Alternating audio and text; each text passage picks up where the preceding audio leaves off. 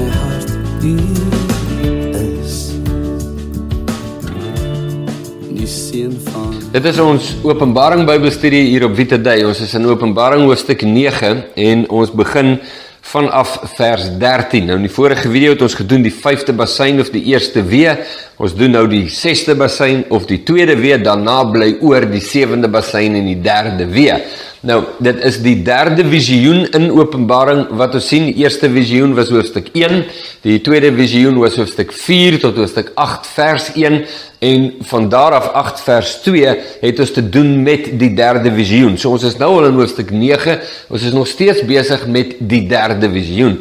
En natuurlijk voel ek elke keer met elke video, ek moet so bietjie, net bietjie weer 'n opsomming gee, maar ons doen dit so baie, so ek gaan dit vir hierdie ene nie doen nie en dadelik induik in die woord, in die teks, en dan ook ons Bybelstudie boekie Openbaring ontsluit uitgegee deur Koem Uitgewers. So, kom ons kyk dadelik na die teks. Ek gaan daar die hele teks lees, dit is vers 13 tot 21, met ander woorde die laaste helfte van hoofstuk 9, 6de basyn. En die 6de engel het geblaas, en ek het 'n stem gehoor uit die 4 horings van die goue altaar wat voor God is. En die het aan die 6de engele met die basyn gesê, maak die 4 engele los wat gebind is by die groot rivier, die Eufraat. So die stem wat praat gee 'n opdrag aan die engele. Dit is 'n goddelike opdrag. Wat jy hier hoor weer eens, soos in die vorige video, ons sien God in aksie. Dis God wat dit doen. Dit help om hierdie goed te verstaan, deeglik te verstaan, noukeurig te bestudeer, want dit mag wees dat ons met baie van die goed wat ons sien, nie net sonder meer sê dis die duiwel, ons moet hom bestraf en teen hom werk nie. Dit mag wees dat wat ons sien en beleef eintlik die aksies van God is.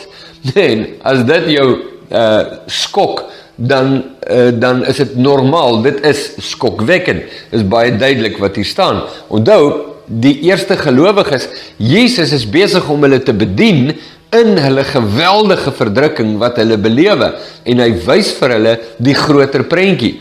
Hy wys vir hulle die koninkryk van God en die heerskappy van God in aksie. En dit het 'n bepaalde effek op hulle oor hoe hulle kyk na die wêreld waarin hulle so verdruk word. Nou, vers 15. So die opdrag het gekom in vers 13 en 14. In vers 15 sê toe, is die 4 engele losgemaak wat gereed gehou was vir die uur en dag en maand en jaar om 1/3 van die mense dood te maak. En die getal van die leers van perderuiters was 2 maal 10.000 maal 10.000. En ek het hulle getal gehoor, 2 maal 10.000 maal 10.000. En so het ek in hierdie gesig die perde gesien en die wat op hulle sit, met 4 rooi en blou en swavelgeel borsharnasse. En die koppe van die perde was soos leeukoppe, en uit hulle bekke het vuur en rook en swaal uitgegaan. Jy hou dit nog in gedagte dat ons te doen het met beeldspraak en simboliek. Jy kan niks hiervan letterlik neem nie. As jy wil weet waarvan hierdie simbole praat, moet jy die simbole verstaan om die ware boodskap te kry. So die situasie is baie werklik, maar dit word in simboliese taal beskryf, en dis waar die geheim lê. En so het ek in hierdie gesig die perde gesien, en die wat op hulle sit met 4 rooi en blou en swaalgeel borsharnasse. Vers 18. Deur hierdie 3 pla is 1/3 van die mense gedood, deur die vuur en deur die rook en deur die swaal, wat uit hulle bekke uitgegaan het. Want hulle mag is in hulle bek en in hulle sterte, want hulle sterte is soos slange en het koppe, en daarmee rig hulle skade aan. En die oorige mense wat deur hierdie pla nie gedood is nie, het hulle nie bekeer van die werke van hulle hande om die duiwel te aanbid, of die afgode van goud en silwer en koper en klip en hout, wat nie kan sien of hoor of loop nie. En daardie gedeelte in die Bybel is sleutel. Ek gaan dit weer lees. Dis vers 20.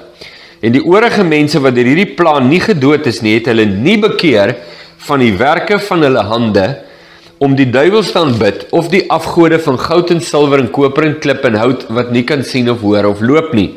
En hulle het hulle nie bekeer van hulle moorde, en hulle towerye, en hulle hoerery, en hulle diefstalle nie. So, jy kan sien, dat God giet sy oordele uit oor die mense, maar hulle weerstaan nog steeds, onder die oordele van God, onder die pyniginge van demone, wat deel is van die oordeele van God, weier hulle nog steeds om te bekeer na God toe.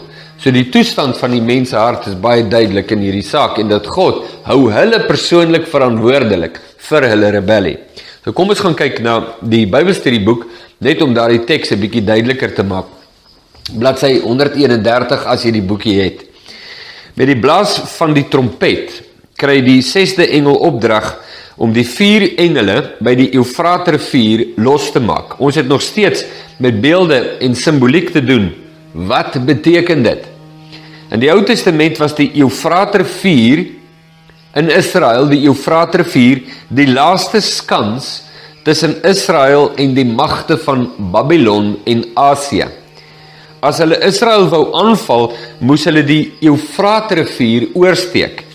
Die rivier was die buffer tussen lewe en verwoesting vir Israel. In hierdie deel van Johannes se visioen kry 4 vasgebinde engele die vryheid om te doen wat hulle doen. Onthou, hulle is vasgebinde engele. So dit sê vir jou wat die aard en oorsprong van hierdie engele is. En dit wat hulle doen is om verwoesting te saai. Geen engel van God is vasgebind nie, behalwe die gevalle volgelinge van Satan. Die 4 engele is die aanvoerders van nog 'n demoniese mag wat ooreenkomste toon met die springkane uit die bodemlose put in die eerste helfte van hoofstuk 9. Die slange en skorpioene waarvan Jesus gepraat het, word duidelik hier uitgebeeld, vers 5 en vers 19. Die verskil tussen die springkane uit die bodemlose put in die eerste helfte van hoofstuk 9 en die perderuiters oorkant die Eufraat in die tweede helfte van hoofstuk 9 word later in Openbaring verduidelik. Dat beide demonies van aard is duidelik. Beide is ook simbolies en nie letterlike springkane of perderuiters nie. Die verstommende deel van hierdie visioen is dat die mense, ondanks dit wat hulle beleef en ly, hulle nie na God keer nie, vers 21. Hulle ly as gevolg van hulle ongehoorsaamheid, maar hulle hou hardnekkig vol met hulle rebellie. Die gevolg van hulle sonde laat hulle skreeu van die pyn, maar steeds gee hulle nie bes nie. Hulle lewens word verwoes deur hulle ongehoorsaamheid, maar hulle verseg om hulle knieë voor Jesus te buig ter verlossing, versoening en reiniging. Dit was waar van die mense in 95 na Christus en dis steeds waar van mense vandag. Deur al die eeue heen reageer mense op hierdie manier.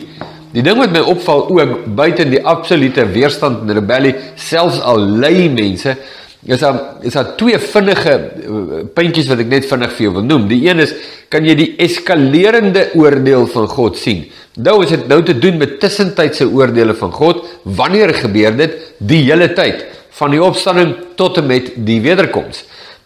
Dit is nie uitsluitlike toekomstige gebeure van hierdie gaan gebeur nie, dit gebeur nog die hele tyd, dis die belangrike ding. Dit het gebeur in 95 na Christus, en dit gebeur in 2023, en dit gebeur tot en met Jesus kom. Dis die eerste punt, belangrik om te sê. Die ander punt, nou het ek het oomblik uit my kop uit, wat was die ander punt wat ek wou noem? Oor die rebellie van die mense. Ja, dit sal my nou byval, sien jy, ek moet dit eintlik neergeskryf het, wat my herinner om vir jou te sê, onthou met sulke tipe Bybelstudies, skryf vrae neer en indrukke neer, want dan kan jy na die tyd teruggaan, anders vergeet jy dit so vinnig, soos wat ek nou doen. Maar die rebellie van die mense, dis waar van 95 na Christus, is waar ook vandag, ek probeer nou die gedagte terugkry, en die eskalerende, ja, dis wat ek wou sê, die eskalerende oordeel van God, dis wat ek wou sê, is dat in die eerste wee was dit die pyniging, die demoniese magte het opdrag om nie dood te maak nie, maar te pynig. Die tweede een is, hulle het opdrag om dood te maak. Kan jy sien dit eskaleer, is die tweede wee. Kyk wat gebeur met die derde wee. Nee, eskaleer en toenemend giet God sy tussentydse oordeele uit, oor die aarde, om die mense te laat draai. Nou dit is, soos wat ons in vorige video's gesê het, die tussentydse oordeele van God het groot komponente, al is dit hoe verwoestend, het nog komponente van genade in, want mense het nog kans om te draai. met die laaste en finale oordeel van God, is daardie genade verstreke. Daar bestaan nie so iets nie. Die laaste oordeel is die finale uitspraak, sonder enige kans vir bekering, wat hierdie saak ontsettend belangrik maak. Nou, kom ons kyk net gou na die tussenpose. Tussen die 6de en die 7de seels was daar 'n tussenpose. Dit is nou bladsy 132 in ons Bybelstudieboekie, as jy wil saamlees.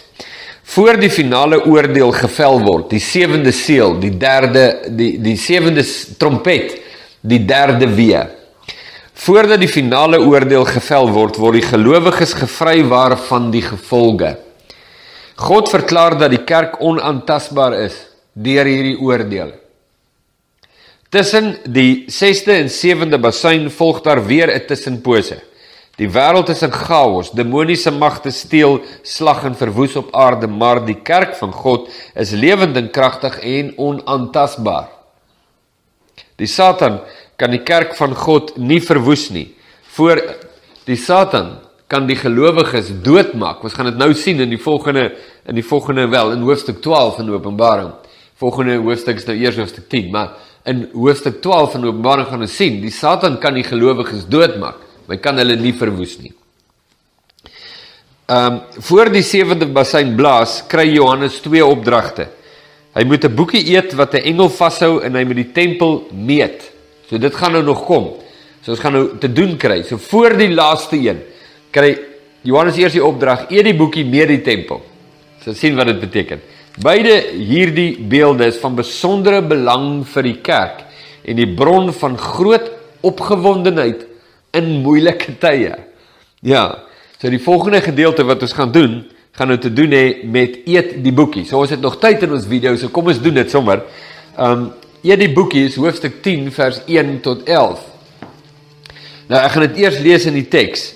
En ek het 'n ander sterk engel uit die hemel sien neerdal, bekleed met 'n wolk en 'n reënboog was oor sy hoof en sy aangesig was soos die son en sy voete soos pilare van vuur.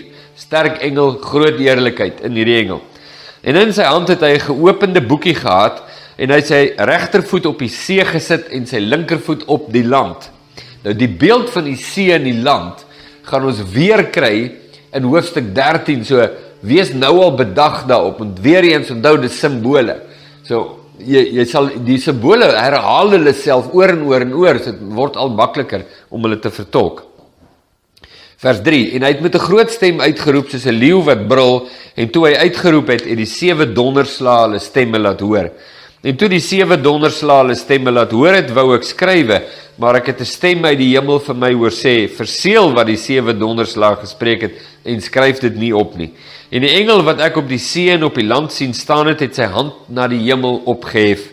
En hy het gesweer by hom wat tot in alle ewigheid lewe, wat die hemel geskape het en wat daarin is, en die aarde en wat daarin is, en die see en wat daarin is, dat daar geen tyd meer sal wees nie. Maar in die dae van die stem van die 7de engel, wanneer hy met die basyn sal blaas, dan is die verborgenheid van God volbring. Soos hy die blye tyding verkondig het aan sy diensknegte, die profete. En die stem wat ek in die hemel gehoor het, het weer tot my gespreek en gesê, gaan, neem die geopende boekie in die hand van die engel wat op die see en op die land staan. En ek het na die engel gegaan en aan hom gesê, gee my die boekie. Toe sê hy vir my, neem en eet dit op. En dit sal jou maag bitter maak, maar in jou mond sal dit soet wees soos heuning. Toe neem ek die boekie uit die hand van die engel en eet dit op, en in my mond was dit soet soos heuning, maar toe ek dit geëet het, het my maag bitter geword. En hy het vir my gesê, jy moet weer profeteer oor baie volke, nasies, tale en konings. Nou ja, hierdie gedeelte is, jy wil hom eintlik 'n klomp keer oorlees, net om seker te maak jy het gehoor wat daar staan, maar nog steeds geweldig simboliek, en ons moet die simboliek verstaan. En dit is verskans, die boodskap van hierdie beeld is verskans in die simbole. So kom ons kyk na die Bybelstudieboekie en kyk hoe ver ons kom in die tyd wat ons oor het. Op bladsy 133, hoofstuk 10 vers 1. Alhoewel die sterk engel in hierdie hoofstuk beklees met die heerlikheid van God, die wolk is symbool van oordeel, reënboog teken van genade, sy aangesig soos die son, soos Christus sin in die eerste visioen, en sy voete soos pilare van vuur, ook soos Christus in die eerste visioen. Hy praat met die stem soos 'n leeu wat brul, soos die leeu van Juda, is hy bloot net 'n ander sterk engel uit die hemel. So, ons kyk na die teks, want ons wil weet, wie is hierdie engel? Nee, hy het soveel heerlikheid, en hy lyk, in soveel opsigte lyk hy, net soos Jesus, maar die teks beskryf hom net as 'n ander sterk engel uit die hemel. Dit is nie Christus nie. So, die teks laat dit nie toe, dat ons sê, maar hierdie engel is eintlik Christus nie, want dit is wat die teks sê, en ons bly daarby. Net vir interessant. Ons weet dat die engel van die verbond, Malagi 3 vers 1, nie net 'n ander sterk engel is nie. Nou, hierdie is bietjie uit die Ou Testament vir interessantheid. Ons het al in 'n video hieroor gepraat. Die benaming die engel van die verbond in die Ou Testament is Christus.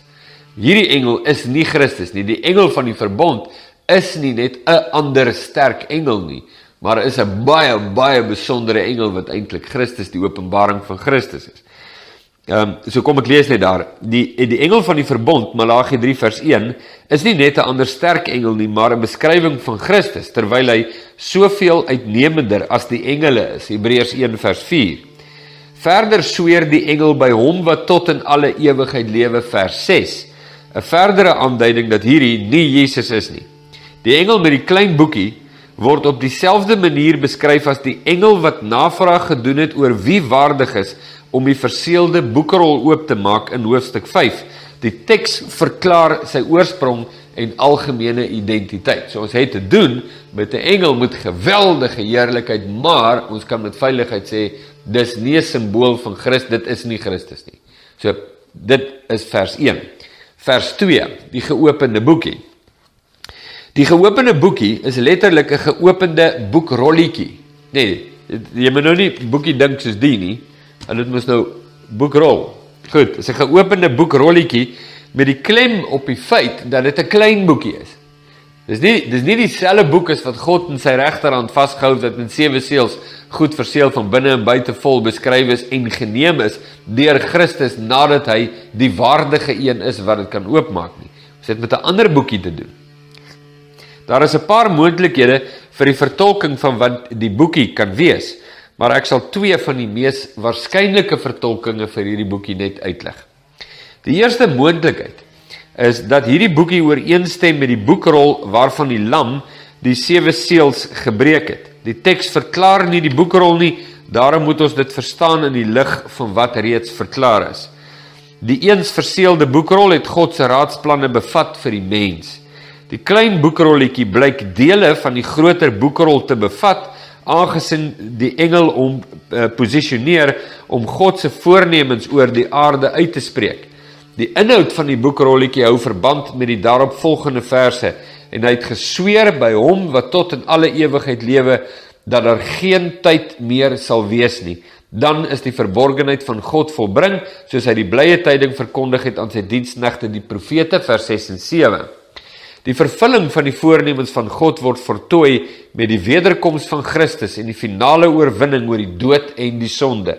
Die wêreld soos ons dit ken sal verdwyn, alhoewel ons nog nie seker is hoe dit sal wees nie. Dis steeds 'n verborgenheid. 'n volgende moontlikheid is dat die boekie se inhoud die evangelie van Jesus Christus is, waarvan die voltooiing by die wederkoms van Christus plaasvind. Die smaak van die evangelie is soet, maar sodra dit deel van jou lewe word, ervaar jy die bitterstryd tussen lig en duisternis. Die beste vertolking is waarskynlik 'n goeie vermenging van beide, aangesien beide moontlikhede eintlik maar 2 kante van dieselfde muntstuk is. Klein boekie is 'n opsomming van die boek wat God in sy regterhand gehou het, en dis die evangelie, die soetsmaak, bitter effek. En die feit dat Johannes die opdrag kry om dit te eet, so dis nie 'n negatiewe ding nie, dis nie iets wat 'n aversie by God lok nie. Dit is deel van die hele beeld van die versoening en verlossing van Christus Jesus, die boodskap van die evangelie. Is vir my eintlik 'n baie 'n kosbare samevatting van hierdie klein boekie. Nou, vers 2, die groot engel staan met sy voet op die see en op die land. Die engel plaas sy voete op die see en land, voordat hy uitroep, soos 'n leeu wat brul. Die 7 donderslae hulle stemme laat hoor, en hy sê, daar sal geen tyd meer wees nie. See en land is 'n aanduiding dat die inhoud van die boekie oor die hele wêreld aangekondig word, dat Christus oor die ganse aarde heen regeer. Maar see en land het ook 'n ander belangrike betekenis, waarby ons kom wanneer ons kyk na die dier uit die see en die dier uit die aarde. So, die eerste betekenis waarna ons kyk, met die voete op see en land, is die totaliteit van hierdie boodskap, is dat dit oor die hele aarde is, maar daar is ook 'n ander betekenis, wat ek nou reeds al gewaarsku het, ons sal daarby kom in hoofstuk 13. Die 7 donderslae, kom ons kyk daarna. Die engel roep uit soos 'n leeu wat brul, waarop die 7 donderslae hulle stemme laat hoor. 7 beteken volkome, en donderslae word geassosieer met die heilige oordeel van God oor die sonde. Die volledige oordeele van God oor die sonde, met ander woorde, 7 donderslae, 7 volledig donderslae oordele. Die engel weer klink die autoriteit van die oorwinnende Christus, gevolg deur die volkome oordele van God oor alle ongeregtigheid. Die voornemens van God staan vas, en niemand kan dit verander nie. Wanneer gaan hierdie dinge finaal volbring word? Wanneer die 7de bassein blaas, wat dan? Dan word die verlossing van Christus voltooi, en die oordele van God bring 'n einde aan alle onreinheid. Die blye tyding, soos hy verkondig het aan sy diensknegte die profete, vers 7, word voltooi met die blaas van die 7de bassein. Hy wat tot in alle ewigheid lewe, wat die hemel geskaap het en wat daarin is, en die aarde wat daarin is, en die see en wat daarin is, vers 7, het dit bepaal. Die 7 donderslae van God, die volledige oordeel van God. Wat was die boodskap wat hulle gesê het, wat Johannes nie moet neerskryf nie? Ons weet nie, want dis nie neergeskryf nie. En God het hom verbied om dit neer te skryf. So moenie dit probeer uitfigure nie, dis nie vir ons om te weet nie. Dis ook nie die eerste keer in die Nuwe Testament dat ons dit lees nie. Ons weet van Paulus wat opgeruk is tot in die 3de hemel, en goed gehoor het wat hy nie mag herhaal nie. Wat vir my aan iets laat dink, laastens. Dis dit wat ons klaar gehoor het, wat belangrik is om te weet. En ons is dikwels so op soek na wat ons nie mag hoor nie, om dit uit te figure, en groot teorieë te bou op dit wat die Bybel niks oor sê nie, dat ons in die proses totaal en al ignoreer, wat reeds duidelik en openbaar is deur God, en ons nie aan dit steur nie. En dit is 'n groot stryk om in te val, jy moet dit vermy met alles wat jy het. En elke knie sal buig, elke mond